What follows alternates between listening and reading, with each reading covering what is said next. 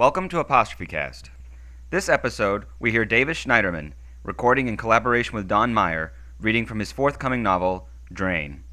In Drain, we are taken down into the wasted basin once home to Lake Michigan, now the subject of a turf war between worm-worshipping outlaw nomads and the bovine inhabitants of corporate sprawl colonies. If the plot sounds surreal, psychedelic, and darkly hilarious, then it matches the prose, which plunges and leaps in stylish virtuosity. Please enjoy Davis Schneiderman. From the novel Drain by Davis Schneiderman, Northwestern University Press, 2010. This composition by Davis Schneiderman and Don Meyer.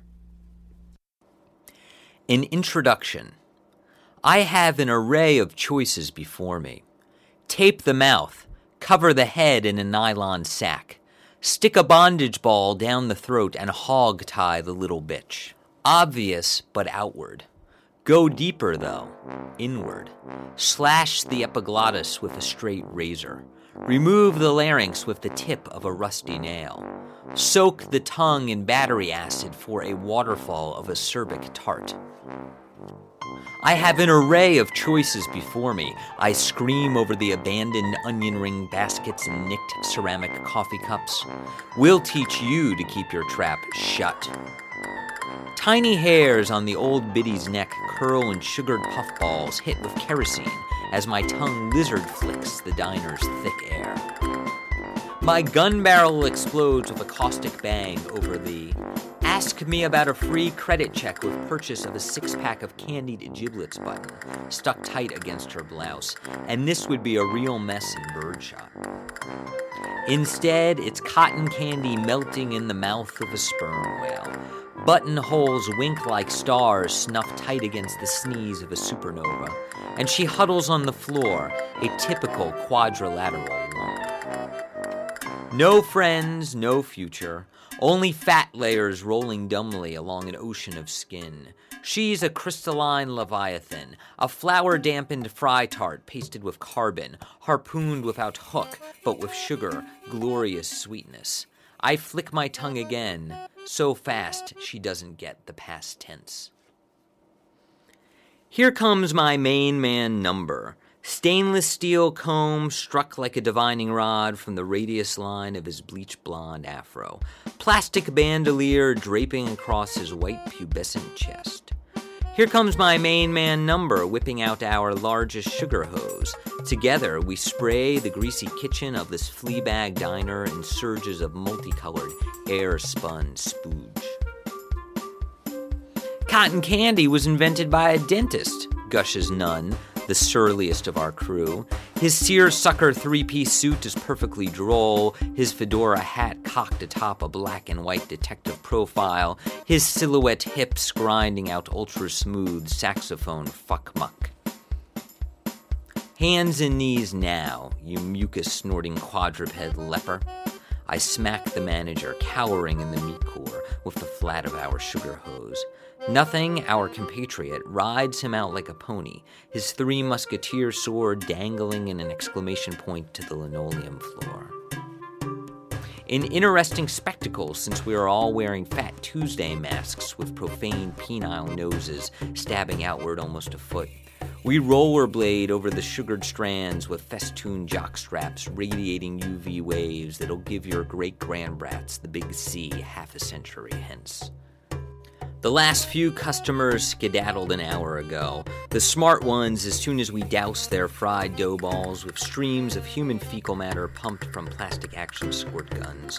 The no-brainers after we started lighting the tables on fire. An interesting spectacle, but nothing compared to our earlier infamous interventions. Scan the digital record newspaper archive for worm's sakes. We're the FARC's inbred stepchild. Palestinian Fedayeen tromping up the Golan. Uncle Ho's attack guerrillas ready to die by any means necessary.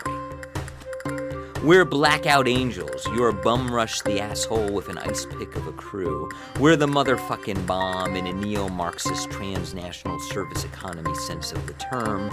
Barnacles, we lingered on the hull of a garbage barge called the Mayflower, steaming with heat lines of rotten eggs and burning milk cartons spitting dioxin gas along the oddly perpendicular streets of our small shantytown.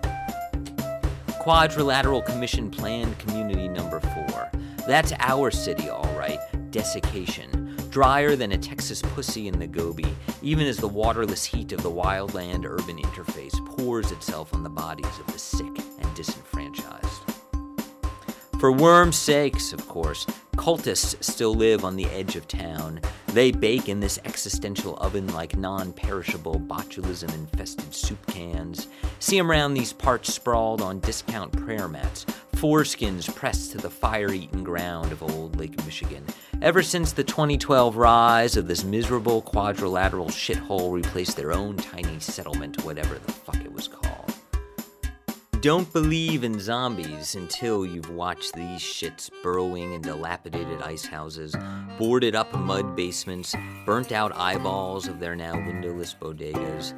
Manuverian cultists linger, pre-salted slugs on the edge of everything, never moving, except in curls of white brack fading along the edge of our perfect little quadrilateral community. We live in a dry hole joke that everybody knows but nobody gets, which amounts to the same thing. The whole town runs on a bureaucracy of dunces. It's enough to make your best IBM punch cards become somebody else's hand-crank cinemascope. Yup. The quadrilateral city of desiccation fumes and stinks and rots just outside the cultist town once called by the Manuverian name of I fucking remember now for worm's sake because it's so damn pedestrian, Father Benjamin. Named after some grand wizard poobah shithead, a so-called patriarch of the first 5 families, a stone-blind coprophage with legendary erectile dysfunction. A few doltish Manuverians still mourn his stinking, fetid corpse and wash themselves with equal parts spit and cum, according to the principle. Stupid, brainwashed pricks can't separate the products of their body from the cheap crystal meth of a drainage ditch. Enough generalities. You want topographies. Location. Our beautiful little village of desiccation rests 7 nautical miles south-southeast of the old Beaver Island, in the lakebed's northeast corner, near the Straits of Mackinac. You know, the straits pinching that almost isthmus separating old Lake Michigan from Lake Huron. An enormous hand crushing the horizon between thumb and forefinger. Dutch elm trees fucked by cold sores and poisoned sumac, rolls of dried up wheat prematurely smashed into unleavened flatbread, a grammar school class cranked on half-moon tablets passed inside the mouth by tongue-ringed cretins at a 3-day rave.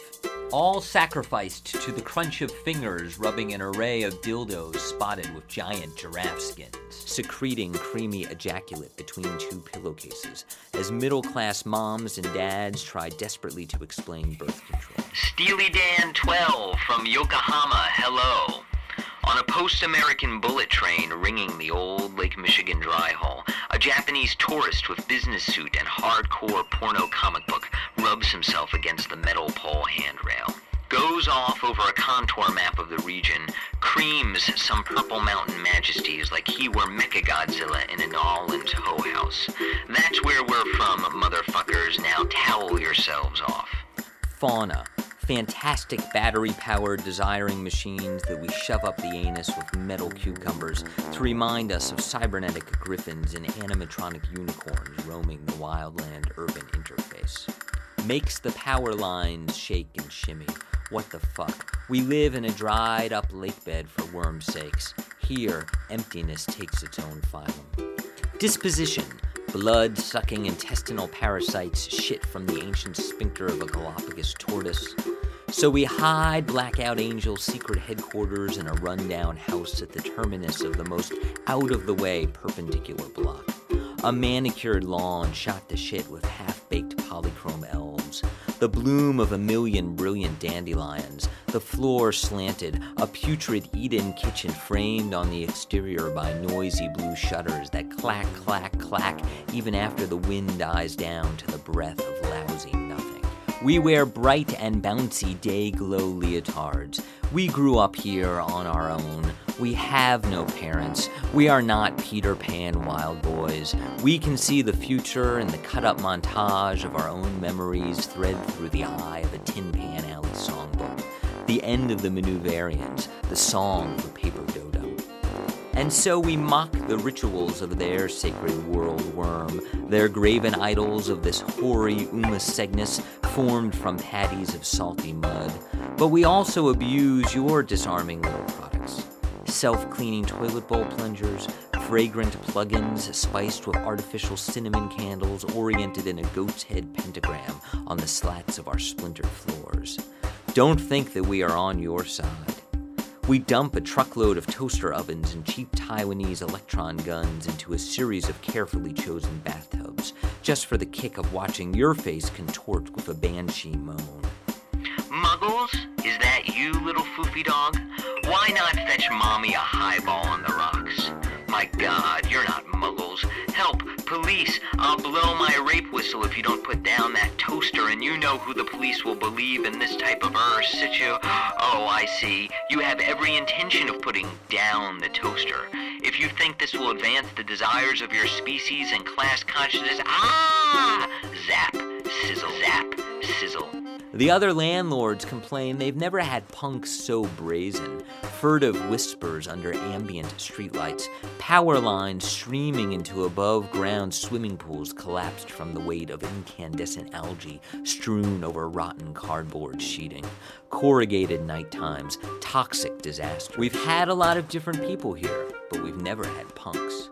So the manager tells us while Black Power number, white as a bleached sheet, dismounts from the poor schlub's bony back. Lady Godiva wants her fucky-fuck, I scream. The sugar-coated biddy lifts her boss from his humiliating crouch. I squirt feces into the coffee maker, the deep fryer, the heat lamp in one satisfying arc, but can't help but feel a bit sorry for these schmoes. After all, they didn't choose to become sycophantic peons in a self-promulgating capitalist Ponzi scheme. Not at first, anyway. No, they probably transitioned so gradually from dupes to post-pubescent S&M addicts that they can't help but raise their assholes in heat at the finely oiled proboscis of the quadrilateral machine. Nothing, unsheathing his sword with 18th century flourish, doesn't have any second thoughts. He slashes the tape. Smashy, smashy as the front of the large packing crate comes down to release a gaggle of genetically mutated rats. We've starved them for weeks, he says absently. They'll bust a nut at the first whiff of sweetener. Fangs gleam like knives. Maybe a dentist can grow you some new skin, if the rats leave any bones, that is.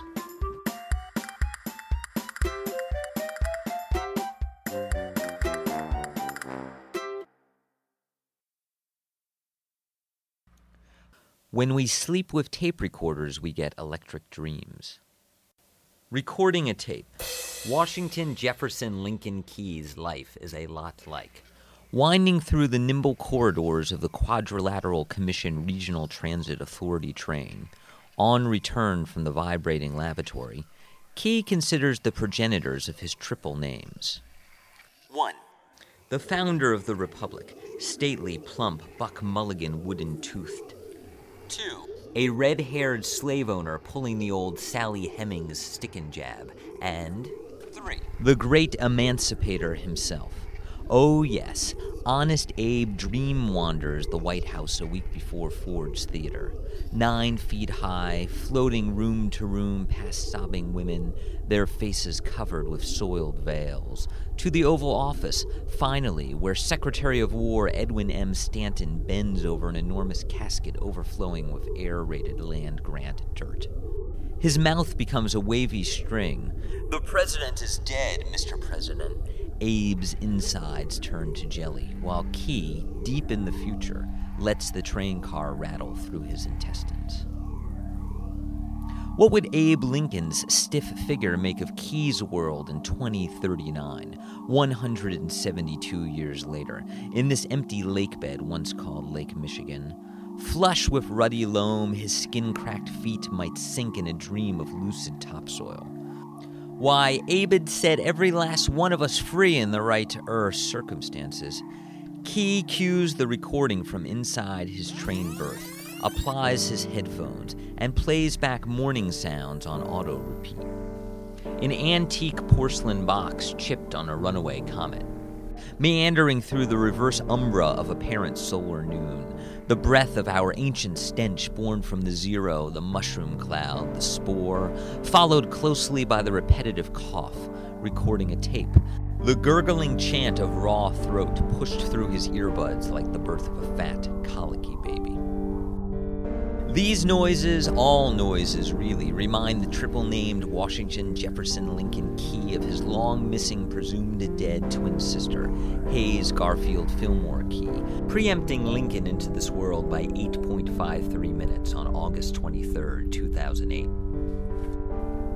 Approximately 2,700 days after Lake Michigan drained through the suddenly emancipated gates of the Ogalla water table, a fjord crumbling under the breath of some Norse god's halitosis, Key's cilia vibrate through paper mucus. With large enough amplification, this cough, this hacking blood, could become the drainage of old Lake Michigan. Sounds of that first dry day, firecracker fish flailing under a brilliant sun, water plants belching black oil soup. Fillmore Key never bought that Big Bang Theory. Not for drainage, not for the fires. Nothing is sudden, little brother. Not the start of the world, not the end of the day, little brother. Her mouth, in memory, forms choppy sentences. These fires oppose the waters of old Lake Michigan, just as we all oppose the fires with the water content of our bodies. That's the only liquid we have now, little brother. Fillmore is pure, steady state, constant always those many years ago, meandering through evergreen knots outside the perimeter of their town, Calibration, the perfect town. Bottom of the lake bed, north of Michigan City, Indiana, the post-American frontier. The tape reverses itself with a scratching wheeze. Look deeply into the sizzling core, little brother. Watch it feed insatiably on the scrub. Do you know what the fire is, Lincoln? It's obscure, vague, and undifferentiated. There's nothingness between two brackets. A shadow on the neck of the sun. A memory from a vacuum, perhaps, sucked from Lincoln's nostrils and burnt green sputum, the hue of brilliant ochre, sand, sepia wind and swirling vapor, dry dust amassing in his lungs. Fillmore, absent from their 11th year, May 2019, surrounded in those final moments by covens of mayfly, differentiated thrips, conglomerated twisted wing insects, alderflies, wasps, earwigs, and walking sticks, all swarming in drunken flutters, wadding the crevices of her burning body. No one still alive to remember her, and so Fillmore dies again. Nothing but tired old playback. Sighing, he reaches in his travel bag and opens a small cedar box. The few remaining pictures are distributed carefully among a variety of hard drives and broken stereoscopes, microfiche and digitized Viewmaster stock. She looks exactly as he does today, positively pallid. Weeks before she burns, and oh, how she burns, they attend a mandatory sock hop at Calibration Middle School. Fillmore scrawls on the back of the picture, Dance at the Gym 2017. And when Key inhales the yellowed photograph, he can still summon the multicolored cray paper streamers of an undersea joke. Fillmore in plaid schoolgirl skirt, plain white bobby socks. Her lips purse into a fishy oval. Oxygen fails to reach her lungs. Her silky brown hair cascades around a pasty figure. Arms hang thin and stringy over her underdeveloped chest. The print glows translucent like grease from a backyard cookout through a paper plate membrane. Somehow, Key knows, when he looks at this old picture, she is not there at all. She shines, then fades, a single beam of light on the rim of a black hole. Tall June grass disappearing in the bloody blades of the thresher. Word falling. Ventriloquist tape dream. Spring 2019. Photo falling. You slipped out the uterus after me, and I turned to see, for my first sight, mind you, a pale little snake wriggling with difficulty into the waiting forceps. Fillmore projects a toy laser pointer over the hide of a pale jackrabbit, turning it green glowing gray in the soup of a boiling sun. Quite horrid, little brother, little brother. I certainly do not remember. For worm's sakes, little brother, the fire started only in 2005, my arse. That's just the first year that idiot Fulcrum Maneuvers and his dumbass cultists could see what was already here, you dig? Don't tell me you think that all of Lake Michigan emptied in a matter of seconds. Ooh, yeah, says Magic Fulcrum Maneuvers man. One moment Lake Michigan bubbled and churned, a primeval ocean in the midst of a moon-inspired gale, a freshwater sea set ruddy from shipping detritus. The next, so the worm says, yes, the worm, poof, gone, nothing. If you were to close your eyes and look directly at the sun, Lincoln, if you were to bicycle under a canopy of old elm trees at just the right speed, so the sunlight filters through the leaves and branches at a certain stroboscopic rate, well, by the time you open them, the whole thing is empty, gone, dry as a friggin' bone. Why, my loyal subjects who have followed me unto the desert of our discontent, this dearth is a miracle of nature, I tell you, for worm's sakes, the will of Uma Cygnus. Yeah, right. And then 5 years later, 2005, my brother, just when everyone, the disenfranchised Maneuverians and the numb denizens of mainland post-America got comfy, the ground ignites into spontaneous combustion. And burns with the same intensity for 19 years? Sure, and if you light up my farts here, some joker in the Andromeda Galaxy will see the heat signature, my brother, my brother. She pirouettes a candy store top. Let me ask you, little brother, do you think this world will burn forever if it only started in 2005? Key stops the recorder, rewinds, falls back into present time, 2039. Smoldering rubber and acetate-soaked palmetto fans scorch the lower interface scrub. A great fire, no, a labyrinth of fires, no, a series of great fires in serial repetition, enough to consume old Chicago like a used-up matchstick, hundreds of miles wide, thousands of feet high, mountains of ash smoking in deliberate arabesques, curtains of perpetually boiling soot. The horizon fires eat themselves, grotesque Saturn devours his children and drools bone marrow onto the earth below. What really happened that day? Oh, little brother, little brother. Fillmore's low-slung back watches the horizon swell like a thick berry, thunderous butterfly wings and translucent smoking patterns, oranges overtaking yellow fields of buttercup burn, closer over the months to their town, their home, their bodies. Twirling spiral jets, soaring over margarine fields of flickering goldenrod and a gloaming Tower of Babel, higher than even Fillmore could imagine. The flames hang on the verge of eternal collapse, an electric tidal wave poised to smother calibration. Even now, remembering the fires, Lincoln Key's epiglottis chokes from smoke poisoning. Hayes, Garfield, Fillmore Key, attuned to these peculiar rhythms, sees the collapse of the old world, yellow cities crackling into a hellish bonfire falling upon itself, swirling dried brambles scorching through her sinuses. Soon, maybe tomorrow, the fire comes for them, for their parents, and so, a paper bag. Fillmore fills with smoke, a ball of pulsing hack distending into a cloud. Her eyes go smoky, the hue of nautical wind. Mucus blasts from her orifices in warps of magnificent daylight speckled with deep orange flakes. Covered in sticky discharge, bravely she lifts from the ground. Fillmore jumps, dives, splashes into zooming flame, disappears into the undulating heat as Lincoln follows her lips across slow, unduant rivers. When you sleep with tape recorders, you get electric dreams, little brother, little brother.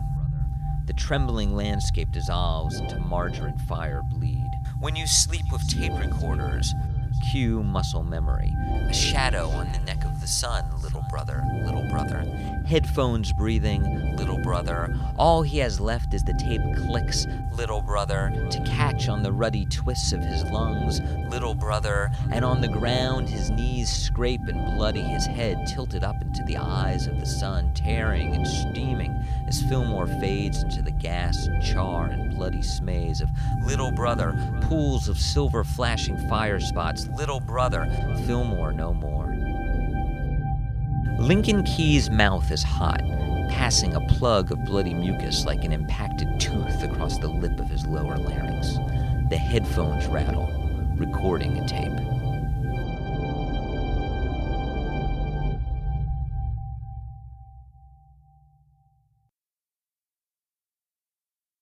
Thank you for listening. Please join us next episode for J.A. Tyler.